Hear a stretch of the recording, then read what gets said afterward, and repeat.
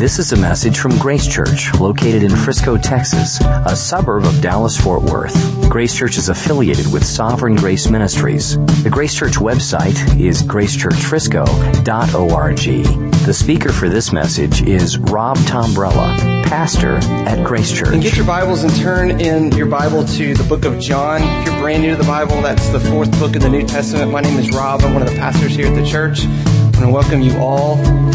Be sure, before you leave here today, to go check out Compassionate Christmas. Husbands, if you have a debit card or credit card or check, buy your wife a good Christmas gift from that. You'll find some good stuff there.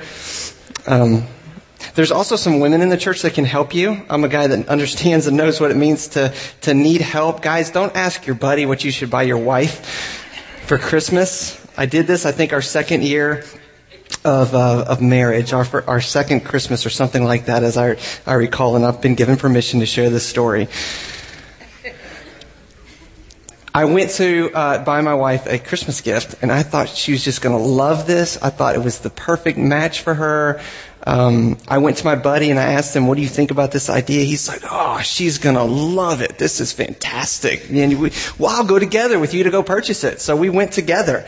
And which was another bad idea. So we go together and we're like looking at all the items and we get this gift, and I start, another bad idea, talking it up to my wife as the best gift she's ever going to get. This is so good. Now guys, if you start doing that with your wives, what they're thinking is something that sparkles and glitters. Okay? Which wasn't what I was thinking. So, she gets the gift. We're at her parents' house. It's Christmas morning. I have talked this thing up for weeks, and my friend has talked it up for weeks as well. And with anticipation, with this great package of wrapped and all that stuff, my wife opens up, and to her surprise and defeated look, a neck massager from Walmart. That's right. Now, I'm not, that might be the Christmas gift that would just bless you this year. So I'm not dogging neck massagers, but this was an awkward looking one. Even to pull it out, it's just this knobby, weird gift. And in that moment, my wife could not fake happy. I could tell, I knew I let her down. I had failed on the Christmas opportunity. And so for, young guys, just know that you're going to do this, you're going to fail, you're going to buy a gift, and it's just not going to go the way that you go. Take a girlfriend with you shopping. Don't take your buddy with you shopping. I learned something that Christmas, and I've learned similar lessons from Christmases after that. I'm free to fail with my wife. Because I failed her at times like that where I've just bought the gift that she wasn't looking for and take it back and get the right gift, etc. But I failed her in far greater ways. My wife has seen me at my worst. She's seen me fail by lying to her. She's seen me fail when I've yelled at her. She's seen me fail when I've deceived her. She's seen me fail when I haven't protected her like I should, or planned for her appropriately, or things like that. And over the course of the years, which we're going on 12 years now, there's been a confidence that has been built up and a level of trust where I'm actually free to fail. She knows me, and I know her, and there's this trust factor in which I can freely risk something and give something to her, not really sure if she's going to love it or not, and she's going to respond graciously to me. And there's that level of relationship where risk is okay, and I can step out in faith and trust that she's going to love me no matter what I do. And something happens when we understand that somebody loves us no matter what we do. Have you ever realized that as a kid? That, wow, and it comes at different times for kids. Sometimes it's easier for some kids than others, I think. But when you have some words spoken over you that says something like, no matter what you do, I'm gonna love you no matter what. No matter what happens, I'm still going to love you. I might not be happy with what you choose or what you do, but I'm still going to love you. Something happens when you get that on the inside of you. You want to please, and there's just this level of trust, and you can take risks of your affection with that person when you know that there's that confidence, when you're free to fail? Do you have anybody in your life that you're free to fail? You're free to be yourself. You're free to be goofy or to make the mistake or to buy the dumb gift, knowing that that love is not going to go anywhere. What we can often find at the human level and at the horizontal level, we fail to find with God.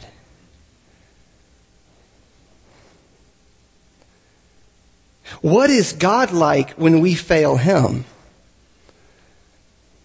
How does He respond when we mess up, when we don't get it right, when we just fail? And what is God like when we don't just kind of miss a quiet time, but when we really blow it? You know what I'm talking about? Men, when you just looked at pornography. Ladies, when you started to go down a road in your mind that you never thought that you would go down because the relationship has hit some rough waters. Or fill in the blank. There's any number of things that we could bring into the thought bubble of shame, of man, this brings so much shame to think about. And what is God like when I've done that? Or when I do that? What is He like when I fail? We're going to look at a story today of a person who failed God. He failed his mentor, he failed his leader, he failed his teacher, yes, but that was God. He failed God. And when he failed God, not only was the relationship suffering and severed and broken and marred, but a dream died. He had a calling from God, and this calling, when he failed God, just died in his heart. And we're going to see that God shows us in this passage what He's like when we fail, and fail hard. So we're going to read the first 14 verses of chapter 21 and pray and get started. After this, Jesus revealed Himself again to the disciples by the Sea of Tiberias, and He revealed Himself in this way. Simon Peter, Thomas, called the twin, Nathanael of Cana in Galilee, the sons of Zebedee, and two others of His disciples were together. And Simon Peter said to them, I am going fishing. And they said to him, we will go with you. And they went out and got into the boat, but that night they caught nothing. Just as day was breaking, Jesus stood on the shore, yet the disciples did not know that it was Jesus. And Jesus said to them, children, do you have any fish? And they answered Him, no. And He said to them, cast the net on the right side of the boat, and you will find some. And so they cast it, and now they were not able to haul it in because of the quantity of fish. And that disciple whom Jesus loved therefore said to Peter, it is the Lord. And when Simon Peter heard that it was the Lord, he put on his outer garment, for he was stripped for work, and he threw himself into the sea. And the other disciples came in the boat, dragging the net full of fish, for they were not far from the land, but about 100 yards off. And when they got on land, they saw a charcoal fire in place with fish laid out on it and bread. And Jesus said to them, bring some of the fish that you have just caught. And so Simon Peter went aboard, and he hauled the net ashore full of large fish, 153 of them. And although there were so many, the net was not torn. And Jesus said to them, come and have breakfast. Now none of the disciples dared ask Him, who are you? They knew it was the Lord. Jesus came and took the bread and gave it to them, and so with the fish. And this was now the third time that Jesus was revealed to the disciples after He was raised from the dead. Father, we thank You for the revelation of Jesus Christ. We thank You that He died, really and truly died, that He was resurrected, and that He appeared and poured His Spirit out on the church so that we can know You, so that we can be united to You. We have all turned our backs on You. We are all corporate failures. We have all, every single one of us individually, said no to You. We've said no to a relationship with You, but You have kept coming after us in Jesus Christ. And You've poured Your whole life out to restore us into a relationship with You. And we celebrate that this morning. Give us eyes to see this grace. We ask in Jesus' name. Amen. Jesus is freedom for failures. He is freedom for failures. This week I tweeted the sermon title, Hope for Failures or something like that. And I said, bring a friend. And I had a couple of people ask, what are you doing? Are you calling my friend a failure? In a way, I am, because you are and I am and your friend is. And if you're a guest, I don't mean to offend you, but you are. You have walked away from God. That's the story of the Bible. The first man that God created walked away from God. His name was Adam, and we're Adam's grandkids, and we've all walked away from God. And Jesus shows us the way back to God. Jesus shows us how people who have failed him get back to God. And the rhythm of the story goes like this. In the first 3 verses, Jesus lets his disciples fail. In verse 4, he shows up. This is grace. Verse 4, he just shows up. And from 4 on, he starts reversing everything. So that's kind of the rhythm. This is how grace works in our lives. He lets us fail. Jesus shows up and he starts reversing things. So let's look at how he lets his disciples fail. Notice after this, Jesus revealed himself again to the disciples by the Sea of Tiberias. It's important for John that we see Jesus' intent to reveal himself over and over again. It wasn't once or twice, and it wasn't in front of one person or 2 people. It was again and again and again. And so in this case, here he is again revealing himself to the disciples. He reveals himself in this way. So every single time that he reveals himself, he's showing us things about his character, not just 1 or 2 or 4 things, but 400 things about his character. Jesus is always up to 500,000 things anytime he's doing one thing. And right now he's revealing himself, and he's going to be kind of a walking parable of what it's like in the kingdom of God after Jesus resurrects from the grave. He's died, now he's alive, and he's reorienting their understanding of life in the kingdom of God. So he's alive and he reveals himself. But who's he revealing himself to? Well, look at verse 2. Simon Peter. Okay, we're gonna remember who Simon Peter is. He reveals himself to Thomas, called the twin. What happened last chapter? The doubter, Thomas. Nathanael of Cana in Galilee. The one who said, can anything good come out of Nazareth? And Jesus says, I'm good. Said that to Nathanael. I was there when you said that. I heard what you said. The sons of Zebedee, 2 guys and 2 other of his disciples were together, people that we don't even know about. And we don't know who else was there. Verse 3, Simon Peter said to them, I'm going fishing. And they said to him, we will go with you. And they went out and got into the boat, but that night they caught nothing. So there's nothing here about Simon Peter rebelling against God, or that he has turned his back on his calling, or anything like that. It is a bit perplexing. We don't know what their attitude is or anything like that, but at least they've got to eat. And they return to their vocation and their skill. They are avid fishermen. This is not recreational fishing. This is the kind of fishing that you do, and you do well so that you can eat and provide for your family. Well, they've got to do that, and so they go fishing, and they're being faithful with what they're called to do, and they're catching nothing. Now, this is now summarizing all of Simon Peter's life. Not just him, but all the disciples. Thomas blows it. Unless I, touch his hand, unless I put my finger in his hand, the nail-scarred hand, and touch his side, I'm not going to believe. That's these kind of disciples. They say those kinds of things, and then Jesus shows up when the doors are locked and says, here I am. I'm right here revealing myself to you. Go ahead. Go ahead, Thomas. Well, Peter said similar things like that. Rash things, silly things. Things that he regretted later when he told Jesus, though they all fall away.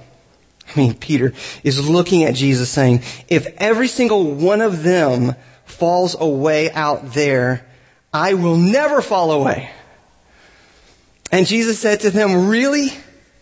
He says to Peter, is that right? He says, truly, I tell you, this very night before the rooster crows, before the night is over, you're going to deny me 3 times. Peter's like, it's impossible. I'm not going to deny you 3 times. I'm not a denier. I'm faithful. I'm a preserver. I'm a truth teller. I can do it. Peter says, even if I must die with you, I will not deny you. Scripture says all the disciples said the same thing. They were all confident in their ability, all confident in their willpower. And Peter says, I'm never going to deny you. And then he finds himself at this little bitty, shadowy fire with just a few people, this little girl or whatever. And they ask him, are you a follower of Jesus, when he's about to go to the cross? And he denies it. Not just in his head or in his heart or, kind of writing it out on email or something like that. Vocally, verbally proclaiming, I don't know him. And then he finds himself in front of another crowd just a few minutes later. And they're asking him, are you a disciple? And he says, no, I'm not a disciple. Have you ever been there? Have you done this? Yes, you have. Yes, you have. Have I? You're Googling your mind. Have I done that? Yes, you have. You have been there. You have been in front of a crowd and been like this. No, I don't know the man. And he finds himself in front of a third crowd. Do you know him? And he starts to call down curses on himself and says, no, blankety blank blank. I don't know him. I do not know this man. And then the rooster crows and his eyes lock with the one he just denied in his moment of greatest need for human companionship. And the cloud of despair starts to hover and descend upon Peter's heart. He said he would never deny him. And here Jesus needs him more than any other time for human companionship. He says, I don't even know him. Now you might have been defriended on Facebook. And that might have hurt your feelings. But you've never been betrayed like that. At a moment of your greatest suffering, a human friend say, I don't know him. It doesn't belong to me. I don't follow him. Jesus let Peter fall and fall hard. And small grace theology is when we have this idea that there is no room as a disciple for failure. Like failure is not an option. Weakness is not an option. Doubts are not an option. Frustration or confusion or helplessness. I'm never allowed to feel deserted. Never allowed to have that feeling. That's never allowed. There's no room for that. Never allowed to feel like Paul felt when he asked God, take this challenge and this oppression away from me, and to hear God say, no, I'm going to increase the grace in your life so that you can say, His grace is sufficient for me. His strength is made perfect in my weakness. I grew up in a church context like many of you, where frustration and confusion was never allowed. You always went to a camp to get rid of that and made some huge radical rededication that you would next year rededicate that rededication, and the next year rededicate that rededication, and just in this constant cycle. And maybe you do that as well. You go to the camp or the moment or the vacation or that one church or that one experience where that's where you're going to lay it all down, and all the frustration and failure in your life is going to be gone. Or you're going to go find that particular leader and he's going to pray for you, and that's it for you. Frustration, failure, confusion, helplessness, gone. Total victory and total confidence from here on out. I'm sorry to break it to you, but Jesus is like, I'll see you in the morning. I'll see you right back here. You're going to need me the next day. After that great experience, as good as those are, you're going to need me. I'm going to let you fall. I'm going to let you fail. I'm going to let you fish all night long and catch nothing. I mean, there are times in our lives where we are going to faithfully fish all night long and catch nothing. And we need to have that understanding. We need to have that category in our minds. It's not that they are rebelling against God or turning their back on God. They're fishing, and Jesus is saying, not yet. You will catch fish, but not tonight. Scripture says weeping remains for the night, but joy comes in the morning. Well, we want the joy to come in the morning, but we don't want the weeping at night. And this is not how it works in the kingdom. God does let us fail. Jesus lets us fail to show up and show His grace is sufficient. So these avid fishermen, they work all night long. They go all over wherever you're supposed to catch fish. This is before the GPS days. And they catch absolutely nothing. And that's got to be disheartening to the extraordinary, because you're probably hungry while you're fishing and you're probably grumbling at each other. Well, I said over there. I said in that little spot over there. And I said, well, I said over there. And so, I mean, they're probably maybe blaming each other. Who knows? They're frustrated, not really sure what's happening, on why they're not catching any fish. But notice what happens in the midst of their utter barrenness and failure. Jesus shows up. Look at verse 4. Just as day was breaking. Now, Jesus knows how to make an entrance, doesn't He? This is perfect. I mean, He just waits until the ending of the night to show up. I mean, as the sun's coming up, here the Son of God is on the shore, showing up. It says, Jesus stood on the shore. There He is. Yet the disciples did not know that it was Jesus. If Jesus is there, they don't know that He's there. That often happens in our life as well. He's right there and we don't recognize Him. He's aware. We don't see Him. And this is grace. This is the kindergarten, elementary definition of grace. Jesus showing up. He shows up anywhere and at any time in our lives, whether it's a challenging time or a confusing time or a time of celebration. And Jesus shows up. That's grace. Now, the showing up of Jesus was not an insignificant thing to the apostles. Remember, for 40 days, He goes on a PR campaign like no leader ever has to show every single person that He is resurrected and alive. He is unashamed to show people His nail-scarred hands and His side and tell people very boldly, come and touch and see. Come and eat with me. I'm alive. I'm resurrected. I'm really here. I'm not a phantom. I'm not a ghost. When we talk about the gospel, we often talk about 1 Corinthians 15. But notice that in 1 Corinthians 15, when Paul describes the gospel, he's very clear about the appearing of Jesus for these 40 days.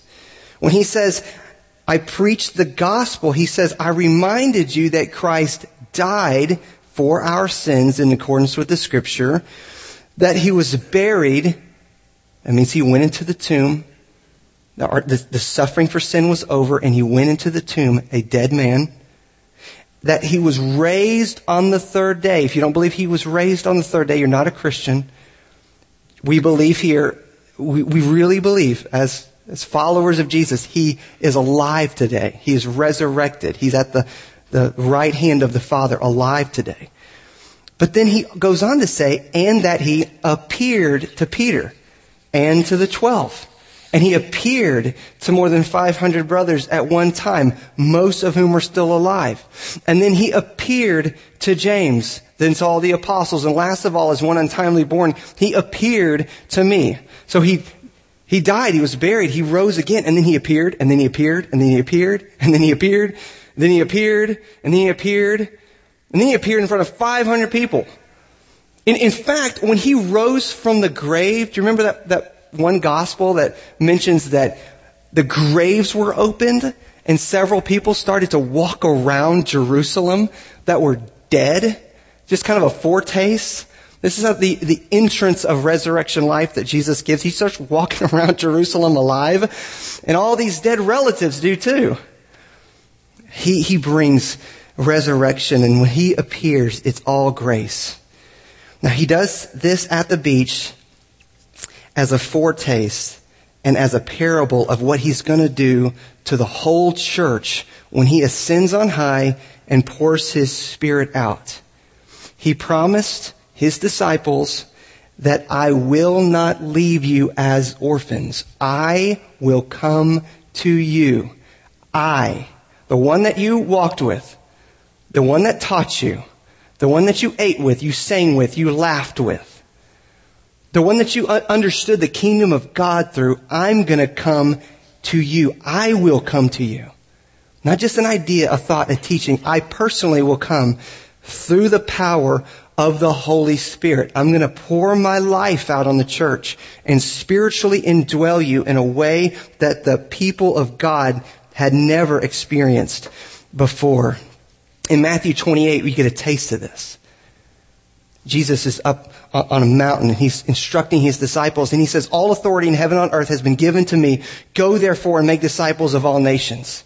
In other words, I'm the one that has authority over every nation, over every apartment complex, over every classroom, over every family, over every holiday get-together that you're gonna be at. I have authority over all of those people. Therefore, go and tell them the gospel. Make disciples of all nations. See them converted. Baptize them in the name of the Father and the Son and the Holy Spirit. And then teach them to observe all that I have commanded you. Make new converts and grow them up in Scripture. And then he says, and behold. And he puts the behold right here at the end. Behold. In other words, okay, lean forward here and grab hold of this because you can't do this on your own. He says, behold, I am with you. I am with you always to the end of the age. That's what he's showing his disciples. This is how life in the kingdom is going to operate. I'm going to be with you. I'm going to go before you.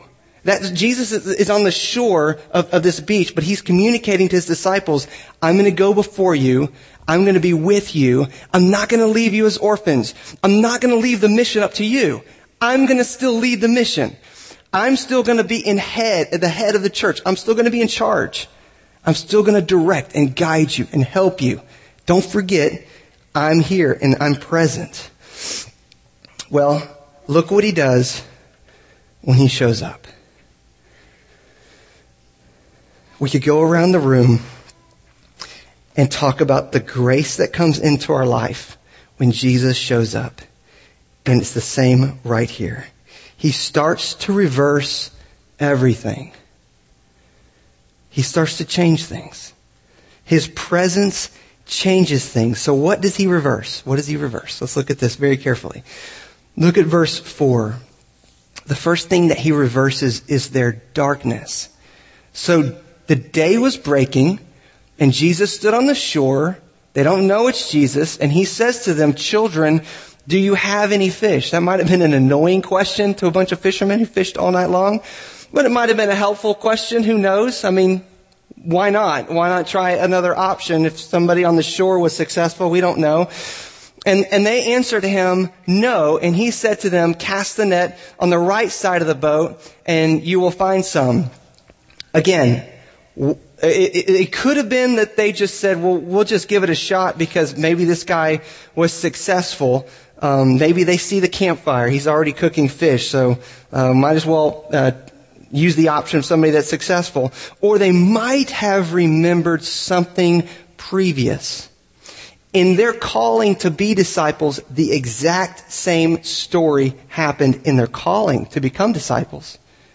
They fished all night long. They caught nothing. Jesus says, cast over here. They cast. Suddenly their nets begin to break. The boats begin to sink. Peter's like, get away from me. I told you I wouldn't, cast the net. I didn't want to embarrass you, but get away from me. You are God. And he says, from now on, you're going to be fishing men.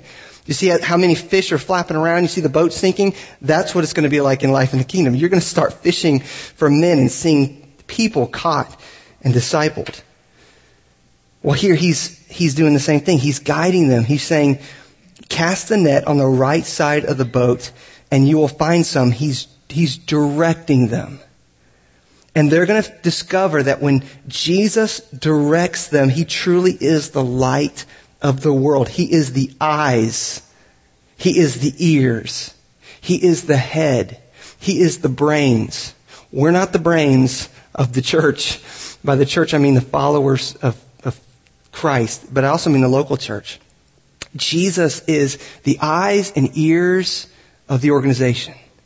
He leads the church. That's why Scripture says he's the head of the church, because Jesus says, I'm the light of the world. Whoever follows me will not walk in darkness, but will have the light of life. We need light. Otherwise, we'll just walk in darkness and fish all night long. We will fish all night long for many, many days and catch nothing without the light of the world in Here Jesus is saying, I'll direct you. I'll bring light and I'll reverse your darkness. Well, look at what else he reverses. He reverses their hopelessness. Look at verse 7. That disciple whom Jesus loved, therefore said to Peter, it is the Lord. John is always the first to recognize things, and Peter's often the first to act on things. So the disciple whom Jesus loves says, it's the Lord. He recognizes it's Jesus. It's the quantity of fish that they are now hauling in, this large quantity, whenever they simply obeyed the direction of Jesus, that they see Jesus. Oh, this is surely Jesus who's giving us this command. No human could do this, but he's done this for us before as well. Surely this is Jesus. They start hauling in this fish. John's like, it's Jesus. It's the Lord. And when Simon Peter heard that it was the Lord, he does something that is just comical. He put on his outer garment, for he was stripped for work, and he threw himself into the sea. So he gets dressed for the occasion, because he didn't want to come just kind of raggedy and scraggly. And then he throws himself into the sea. And he starts swimming to Jesus. And if you were there, you would have just laughed your head off. What? I mean, this is comedy. We're supposed to look at this and say, oh, here he goes. Here goes Peter. Always emotion, always excitement, always ready, fire, aim kind of a guy. And here he goes, jumping into the water, 100 yards away, because John says it's the Lord. Threw himself into the sea. And then it says in verse 8, the other disciples came in the boat, dragging the net full of fish, for they were not far from land, but about 100 yards off. Now remember, this is the context in which Peter was first called to Jesus. Peter remembered all the foibles that he ever told Jesus. Master, we toiled all night long and caught nothing. But at your command, I will cast my net on this side. And the boat began to sink. And in that moment, he said, get away from me. And Jesus says, I'm not going to get away from you. I'm going to build my church through you. Many of you have said that to God. Just get away from me. You're not going to use me. You'll use him. You'll surely use her. But you're not going to use me. And Jesus says, away with that. I'm going to use you. I'm going to catch people through you. Paul remembers the original calling that Jesus had on his life and his words. Don't be afraid. From now on, you're going to be catching men. And I think that when he threw himself into the sea on that day, it was because of hope. Thomas had his time with Jesus. And Peter had seen him resurrected. But have you ever had an argument with somebody, and you could be, after the argument, in the same room together, maybe even eating a meal together, but you feel like that person's about 100 yards away? In this situation, I think that's the case with Peter. Not only that, I think his dream of ever leading the church is 100 yards away. But thankfully, 100 yards is swimming distance. And he recognizes it. And he just jumps in. He just goes for it. He doesn't care what his friends think. He only cared what Jesus thought. And I can imagine Jesus right there on the shore, the minute Peter jumps off the boat, just laughing. And just enjoying watching him flap around in the water and swim to him, because he has in mind a restored Peter. He is going to reinstate him and give his calling back and give that dream back and bring that relationship and that restored relationship back. Next week we'll see he's going to have that conversation with Peter, and Peter's anticipating this, and he is just going after Jesus because he's reversing the hopelessness in his heart, and he's restoring the hope that he's going to build the church and he's going to use even me. Have you ever wondered that about yourself? Can he use me? Yes, he can use you. Is he far from me? No, he's not. He's not even 100 yards from you. He's right here in front of you saying, I'm going to use you. I'm going to reverse the darkness in your heart, and I'm going to give you hope because I'm the light of the world, and my presence overcomes anything that you've done in your past, or anything that you've done in your present, or anything you're afraid of doing in your future. Well, he reverses not only Peter's darkness, but their darkness, and look what else he reverses, their inability. Things they can't do, and things you and I can't do, we can do with Jesus. When they got out on the land, they saw a charcoal fire in place with fish laid on it and bread. So Jesus is the Savior of the world and the creator of fish and the creator of fire and the creator of charcoal and the creator of bread. And he's bringing all this stuff together and he's making them breakfast. I mean, this is the uncreated God entering into his creation, enjoying his very creation, and they're laying out fish for them and bread to serve them. And Jesus said to them, bring some of the fish that you just caught, which is also kind of comical. They didn't catch a thing all night long. It was only by simply following Jesus that they catch anything. But when they simply follow Jesus. I mean, this is maturity. Maturity is not graduating beyond simply trusting Jesus. Maturity is, wow, even the things I used to be good at, I can't do at all without Jesus now. I mean, that's discipleship. That's maturity in the Christian life. Now, they need Jesus for everything. Peter needs Jesus for every single thing. And here he says, bring some of the fish that you've just caught. Well, they caught it because of Jesus. Well, Jesus says, I know you caught it because of me, but I'm going to reward you based on what I do in you and through you, and not what you do on your own. And so Simon Peter went aboard and hauled the net ashore full of large fish, 153 of them. So, I mean, people speculate about what does this mean, 153 fish? Does it mean like nations and countries and people groups and all this stuff? And I just think it means, it's a lot of fish. Okay, it's 153 fish. I mean, if you are an avid fisherman, you like to count up what you catch and you like to measure what you catch and all that stuff. Same here. They're so amazed and so stoked at the power of Jesus in their lives. They're counting it up. I mean, numbers don't tell the whole story, but numbers matter. Numbers do tell some of the story, and they're telling some of the story right here. 153, and notice, although there were so many, the net was not torn. There's something that Jesus is teaching them. If you simply trust me, if you simply obey me, you're going to be fruitful. I'm going to guide you and direct you. And you're going to bear a lot of fruit. You're going to be a fisher of men and be very fruitful. And while you're fruitful, you're not going to wear yourself out. I mean, when we think about being radical and giving our all for God, Scripture teaches that we need to do that. But Scripture also teaches that while we're radical for Him, we're restful at the same time. There is that tension. No, you're going to be fruitful. You're going to see 153 fish in a net, but the net's not going to be torn. You're not going to break under the pressure if we follow Him, simply trusting in Him. I read this book one time where it was a kind of a prayer book, pray for the most influential people in the United States, and they're like Katie Couric, and this is an old book, so Katie Couric was, I think, really influential at the time. Sorry, Katie fans. And Tom Cruise and all these political leaders and things like that.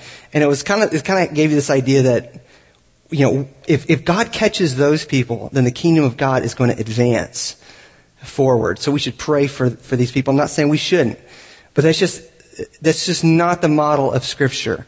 The model of Scripture is God takes uneducated, common people and fills them with the boldness of His Spirit and then astonishes the masses.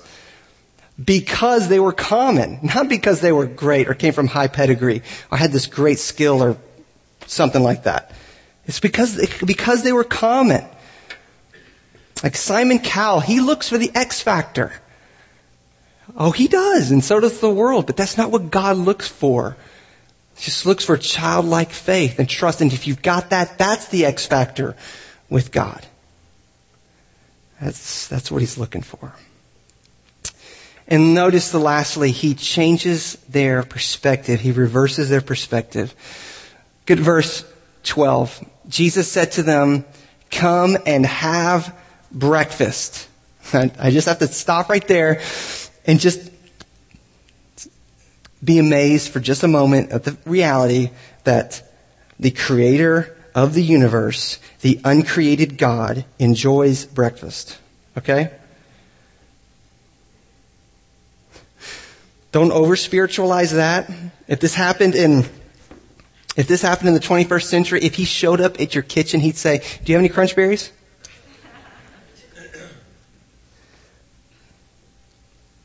Breakfast.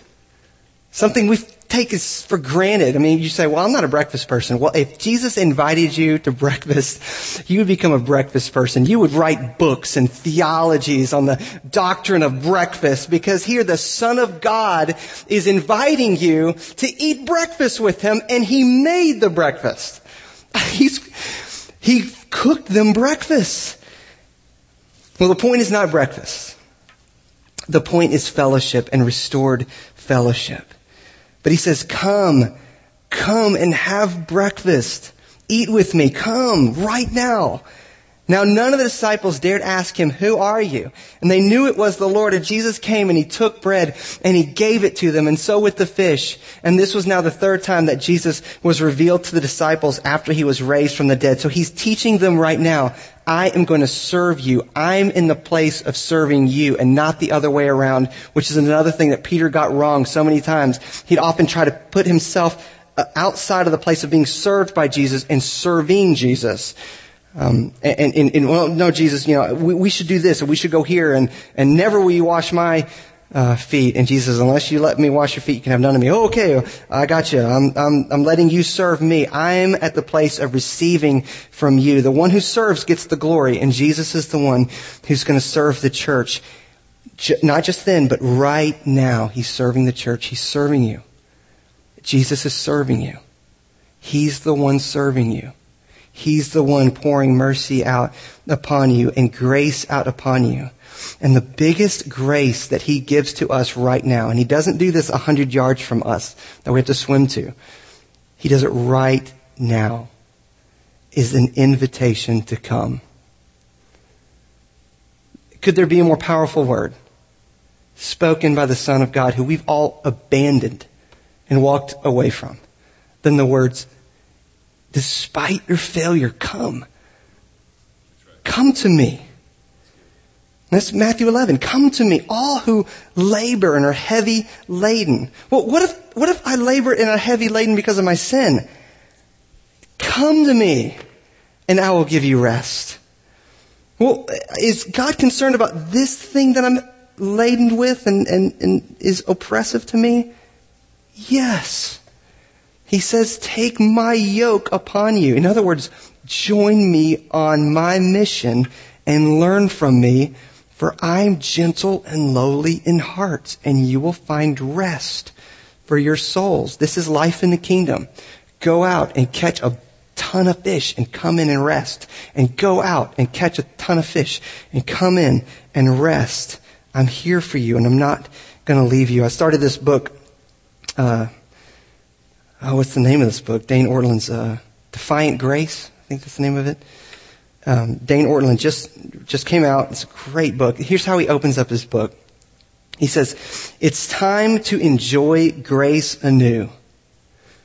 Not the decaffeinated grace that pats us on the hand, ignores our deepest rebellions, and doesn't change us, but the high-octane grace that takes our conscience by the scruff of the neck and breathes new life into us with a pardon so scandalous that we cannot help but be changed.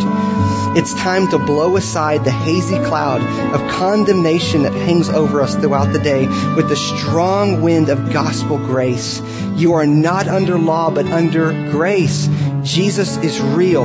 Grace is defiant. Life is short.